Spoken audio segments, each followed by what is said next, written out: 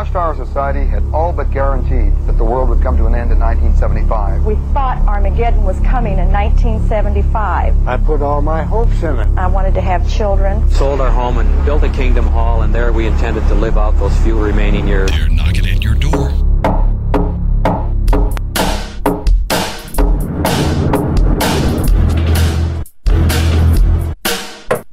Welcome to Evidence and Answers with Christian author and speaker Pat Zukeran. Today, we examine the cults.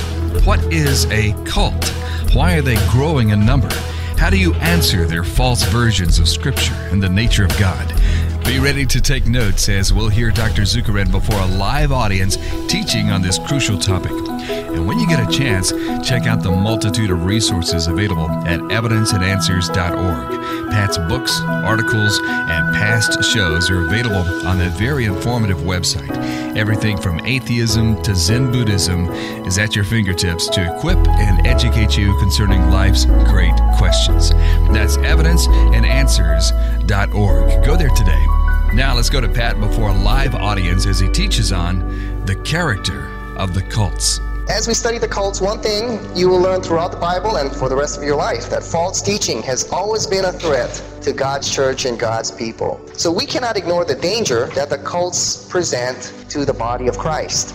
The kingdom of the cults represents one of the largest mission fields in the world today. The late Dr. Walter Martin, he estimated that nearly 80% of those who are in the cults come out of Christian church backgrounds. And if you read through the New Testament, much of the New Testament is written as a defense against false teaching. You look at Paul's letters, Galatians, right? He is defending against the Galatian heresy, the Judaizers. 1 John, he is fighting what appears to be early Gnosticism coming into the church. 2 Peter and Jude, that's all apologetics against false teaching. Much of the New Testament is written as an apologetic defense against false teaching. What do we mean by cult? The late Dr. Walter Martin said a cult is a group of people gathered around a specific person's misinterpretation of the Bible.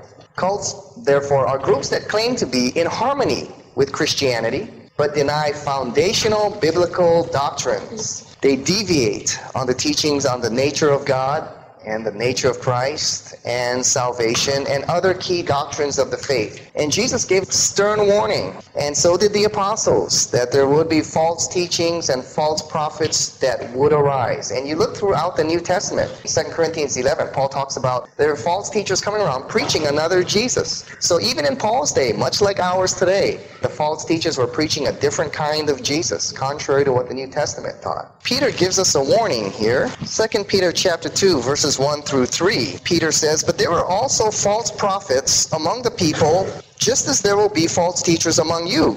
They will secretly introduce destructive heresies, even denying the sovereign Lord who bought them, bringing swift destruction on themselves. Many will follow their shameful ways and will bring the way of truth into disrepute." Where will many of these false teachers come from? They're going to be arising from inside the church, inside the body of Christ. And they're going to masquerade and parade like true believers. Peter says here, there'll be false teachers, what? Amongst you. They will secretly introduce destructive heresies. They're not going to come and say, "Hey, I'm a cult. I'm bringing false teaching." It's going to come in a very nice package. Paul said, Satan comes as what? An angel of light. And will they be successful? Verse 2. Many will follow their shameful ways. So they will be successful in gathering a following. Now, one of the things about cults is they claim to be in harmony with Christianity, but they deny many of the essential truths of the Christian faith. No matter what denomination or where in the world we are from, there are some very basic, essential truths that we all agree upon. The doctrine of the Trinity, the nature of God. There is one God revealed in three distinct persons, the Father, the Son, and the Holy Spirit. Cults twist that, or they outright reject that teaching. We all agree on the divine nature of Christ, that Christ was 100% man, 100% God. Cults will take that and twist it or outright reject one of those natures.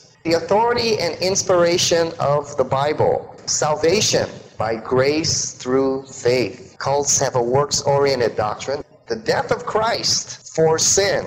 The bodily resurrection of Jesus Christ was a bodily resurrection. The body that was on the cross is what was raised from the grave in glory. Eternal judgment on the individual, that one day we will all stand before the judgment seat of Christ, and there we will receive the judgment and our eternal destiny, whether away from God for eternity in a place the Bible calls hell, or in the very presence of God in heaven. And the return of Christ, the literal return of Christ. So those are some of the essentials of Christianity upon which we all build and which we agree.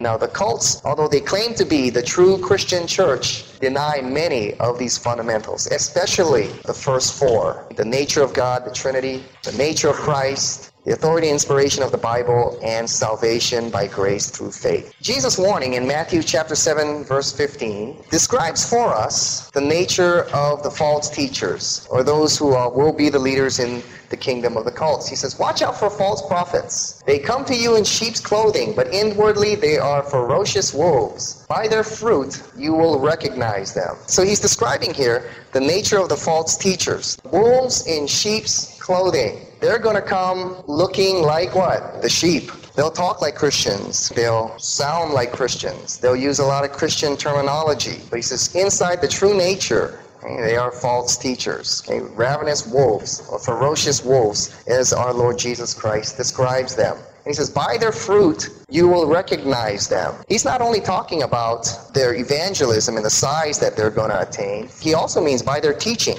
If you look in the context of Matthew chapter 7, a tree and its fruit, their fruit is also their teaching. The fruits of their teaching, you will be able to recognize them. Now let's begin with the dead giveaway. First, the false view of God, which separates the people of God from the kingdom of the cults. It's a doctrine of the Trinity. All the cults deny the doctrine of the Trinity. What's the doctrine of the Trinity? There's one God. The Bible makes that clear. There's only one God. But he's revealed in three distinct persons: the Father, the Son, and the Holy Spirit. They're equal in nature, substance, and power. It's very important to get. That's foundational here, because this is where the cults all deviate. One God revealed in three persons. One God. They're one in nature. The Great Commission. Go in the name of, name, singular.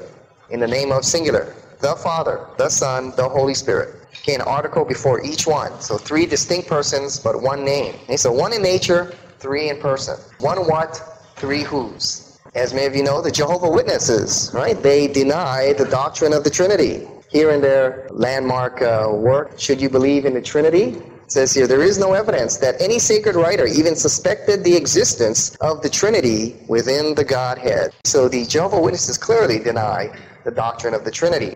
Mormonism. When you speak to Mormons, they say they believe in the Trinity, in the Father, the Son, and the Holy Ghost. But when they talk about Trinity, they're talking about a whole different kind of Trinity. Here in their theological work, Mormon Doctrine, it says three separate personages, Father, Son, and Holy Ghost, comprise the Godhead. As each of these persons is a God, it is evident from this standpoint alone that a plurality of gods exists. So not just one God, there are three gods here. To us, speaking in the proper finite sense, these three are the only gods we worship. So the Trinity in Mormonism is really a tritheism. There are three gods that they worship. But in addition, there's an infinite number of holy personages drawn from worlds without number who have passed on to exaltation and are thus gods. So within the universe, there's an infinite number of men who have received exaltation and they have become gods. There's millions of them all over the universe. But on this planet, we only worship the Father, Son, and Holy Spirit, these three gods. Christianity teaches what? One God revealed in three persons. Mormonism says their Trinity is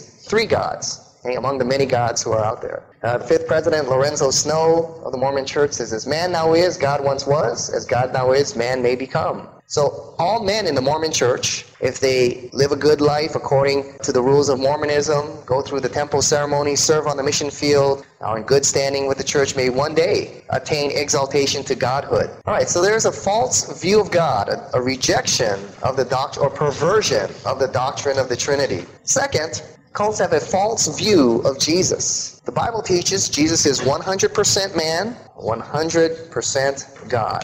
And cults deny this very doctrine. Jehovah's Witnesses teach that Jesus Christ is a created being. He's the first thing that God created, and then through Christ created all things. They have twisted the translation of the Bible. Many verses have been twisted and perverted. John 1:1. In Mormonism, Jesus was man's spiritual brother, but became God, equal to the Father after his death, ascension, and exaltation. So Mormonism teaches that before he came to this earth, we were all spirit children with God on another planet, literal spirit children born to God the Father, Elohim, and one of his many, many wives. And they are procreating spirit children to populate this planet. And Christ was the oldest and firstborn son, and so they refer to him as our elder brother. So Jesus was a spirit child with the rest of us, and through his good life, he attained exaltation.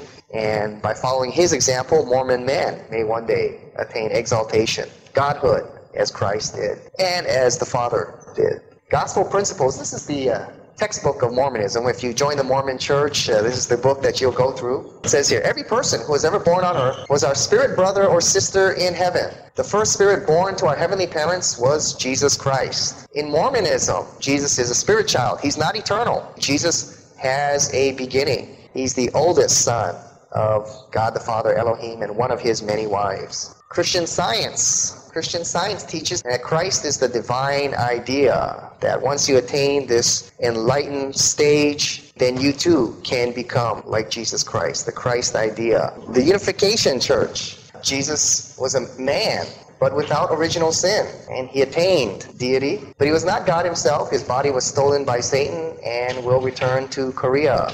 And many believe he appeared as Reverend Moon.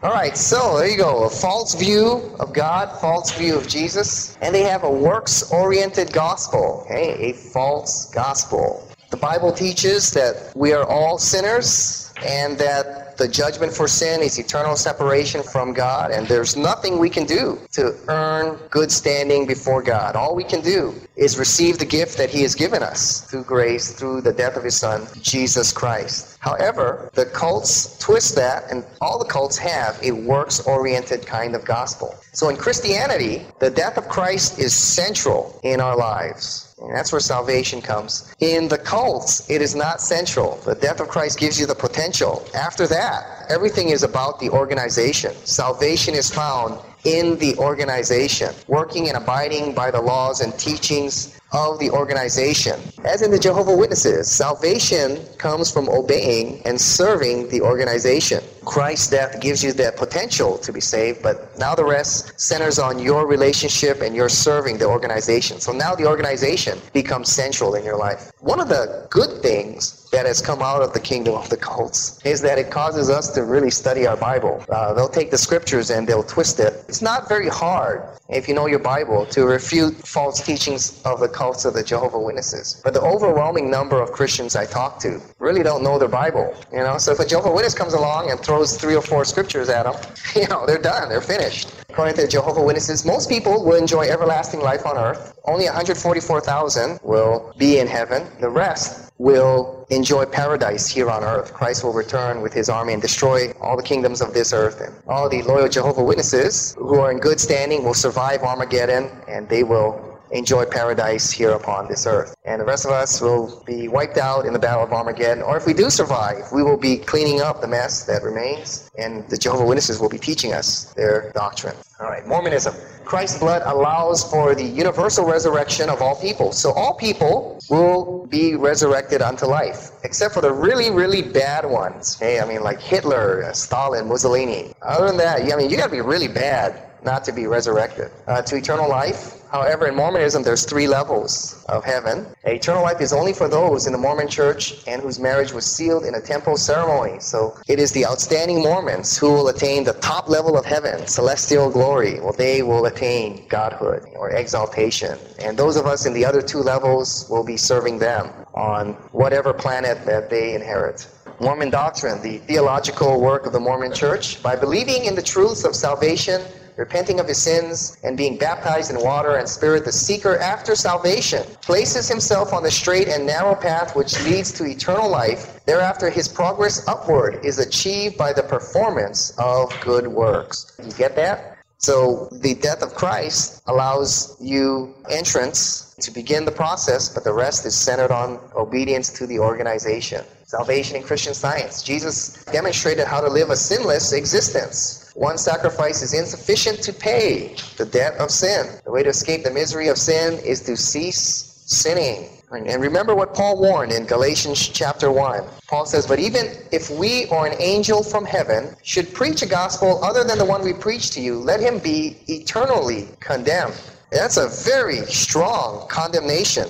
Why? The wrong gospel, false gospel, cannot bring everlasting life. So a false view of God, a false view of Jesus, a works-oriented gospel, extra-biblical revelation. Okay? So denial of the sole authority of the Bible. As Christians, we believe that the Bible and all that it teaches, that this book alone is the unique, inspired, inerrant Word of God, the authority on all matters of doctrine and Christian living. The Apostle Paul writes here in chapter 3 of 2 Timothy, all Scripture is God-breathed, inspired by God, and useful for teaching, rebuking, correcting, and training in righteousness, so that the man of God may be thoroughly equipped for every good work. And this alone is the unique, authoritative Word of God. Whatever we learn, the truths that we learn, must be measured against the Word of God here, the Bible. Now, in the kingdom of the cults, they will acknowledge this as an authority, but they also believe that they have other inspired works from their founders or their leaders that present extra revelation. In the kingdom of the cults, their other works, although they say is equal to the Bible, actually the way they treat it supersede the teachings of the Bible. Because if there is a contradiction between the Bible and their works, and there usually is, their works take authority over the Bible. So though they may come out and say, such as Mormons, well, our works here, the Book of Mormon, the Doctrine of Covenants, Pearl of Great Price, are consistent with the Bible and are equal in authority with the Bible, in reality, they supersede the authority of the Bible. Or they will twist the Bible to try and match what their works are saying. In fact, in Jehovah's Witnesses, they teach, as we will learn, you cannot understand this Bible apart from their books and their interpretation. A few years ago in Dallas, there's a group, they're called the Sex Cult, the Children of God, and they don't believe in marriage. And so they have, what's called open community kind of living, where they'll live together, and that night you can sleep with, whoever you want. And next day you can choose your next person. And that's the kind of living that they had, the Children of God. And the way they recruit followers is called fishy flirting, so that the young girls will go out, just be like prostitutes and recruit young men, and that's how they get people to join their communal kind of living. So we were there at their camp, and they were giving us a tour of their facility, and all the awards they had won for good works from the government, from the United States government, all the awards they had, and saying, we're great folks, we're Christians, just like you, we agree in everything you teach, just on this issue of marriage, we disagree. Finally we sat down and I said, well, Genesis clearly teaches one man, one woman in marriage. Christ reinforces that, one man, one woman. So I said, where do you find this particular teaching of yours? And they said, well, here in what's called the Moe letters, the founder of their group is called Father David Moe, and he wrote what's called the Moe letters. And whatever he wrote in the Moe letters is what they believe and what they practice. And I said, all right, if the Moe letters contradict the Bible, then which one has authority?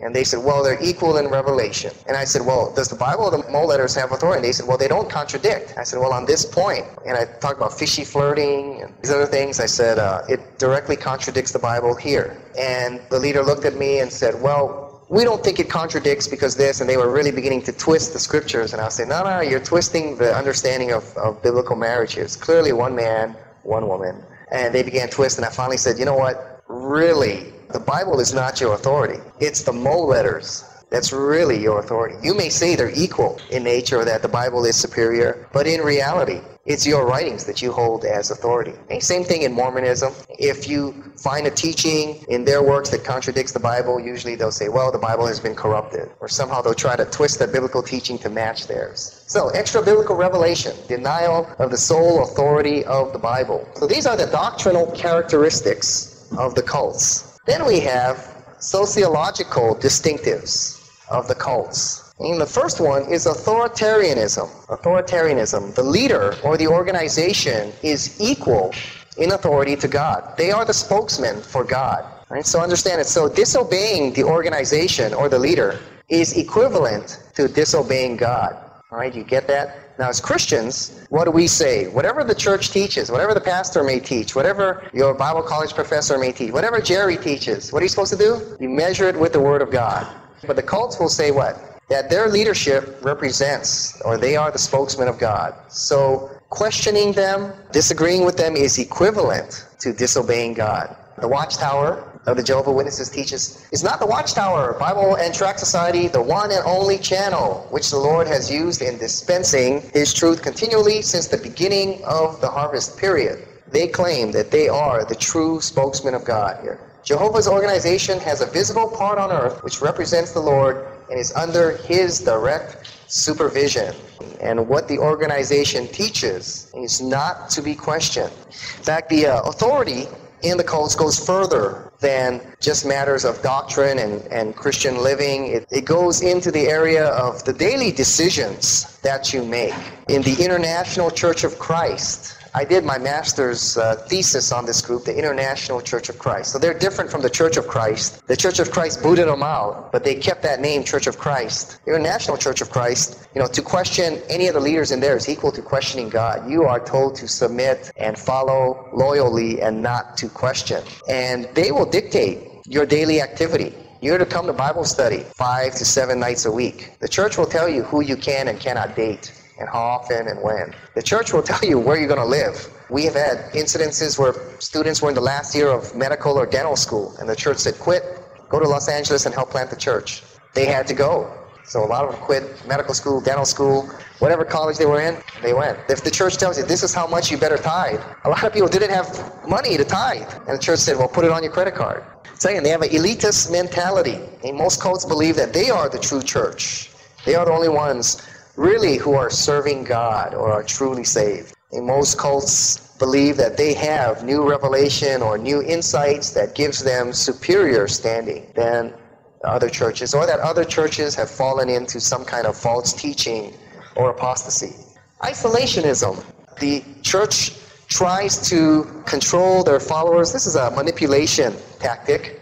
Keep them isolated from family or friends who may give them information that contradicts the teachings of this particular organization. Those who, for example, in the International Church of Christ, students were told not to talk to Christians who may disagree with their church's teachings, not to talk to them at all. Even if they're your parents, don't talk to them. And so we had several parents coming to me saying, my child is not coming home for Christmas on the weekends. Thanksgiving, the church has told them not to talk to us. They don't answer our phone calls or anything. And I said, yes, because you oppose the teachings of the church. And you want to bring up biblical passages. You want them to think, to question the leadership, and they want to isolate them from those kinds of people. That's why it's also very hard for those in the cults to leave, right? Because they've been isolated, and if they leave, where are their friends? Well, they're all in the organization. There's a dependence there. When they leave, they have nobody. The control of information. They discourage followers from reading or interacting with anyone who may be critical of their particular movement. They will quickly label those people Satan or the devil. And use of pressure, especially guilt, is used to bring you into conformity with the standards of the church. Not the standards of Christ, but the standards of the church. Especially if you start questioning the church or start asking questions they don't like. They'll use this tactic of guilt and pressure on you. In the Jehovah's Witnesses or in the International Church of Christ, if you're asking questions, they'll call you in to their council. And you need to go into a dark room and in a semicircle, sit in a chair before their elders as they question and rebuke you. And you're there all alone. It's a scary thing. Harsh discipline. Harsh discipline is used to bring you into conformity. They're closed-minded and discourage individual thinking. They want you to be in full conformity with their teachings, unquestioning, loyal obedience. Very legalistic lifestyle. You have to live up to the standards of the organization in order to maintain good standing with the organization, which means good standing with God. And finally, a very difficult exit process. For all former members who leave, part of the harsh discipline is that they're shunned by all those in the cults. Those in the group are told not to talk to that person who leaves. If you choose to leave, you leave behind the people who are your friends and family, your entire support network. You leave them and you are all alone. Many who calling me from all over the country, and they're saying, I don't know where I can go. I have no one. I haven't seen my parents in years. I haven't talked to them in years. Everyone I know is in the organization. What do I do? Where do I go? My job was connected with the organization. Oh my God, there's a strong dependence that they have built into the lives of their followers. So, one thing you're going to learn is when you're sharing with those in the kingdom of the cults, don't expect them on your doorstep to go, oh, you're right. You know what? I'm going to leave the Jehovah's Witnesses. It takes years for that to happen. So don't get discouraged if you don't see any progress right away. Cults work for grace, not from grace. Okay? We work because we are saved. They work in order to be saved. Okay? Aggressive proselytizing. Jehovah's Witnesses, those in the International Church of Christ, and others have to fill out timesheets. How many people they witness to, and turn that in. If they're low on their quota, they may receive discipline. Jehovah's Witnesses, they are the best trained of all the cults. If you can witness to Jehovah's Witness, you can pretty much witness to anyone in the kingdom of the cults. So we cannot ignore the danger that the cults present to the body of Christ. Thanks, Pat, and we appreciate you being with us today. By the way, there are 2 parts to this program, so be sure that you listen to both, and they're available for download at our website, evidenceandanswers.org. If you think a show like Evidence and Answers should be on the air, a show that explores today's worldviews and gives reasons for faith in Christ, then help us keep it happening. Whenever you download or order our resources, you not only equip yourself, but you help provide us a way to rock the culture with some good news.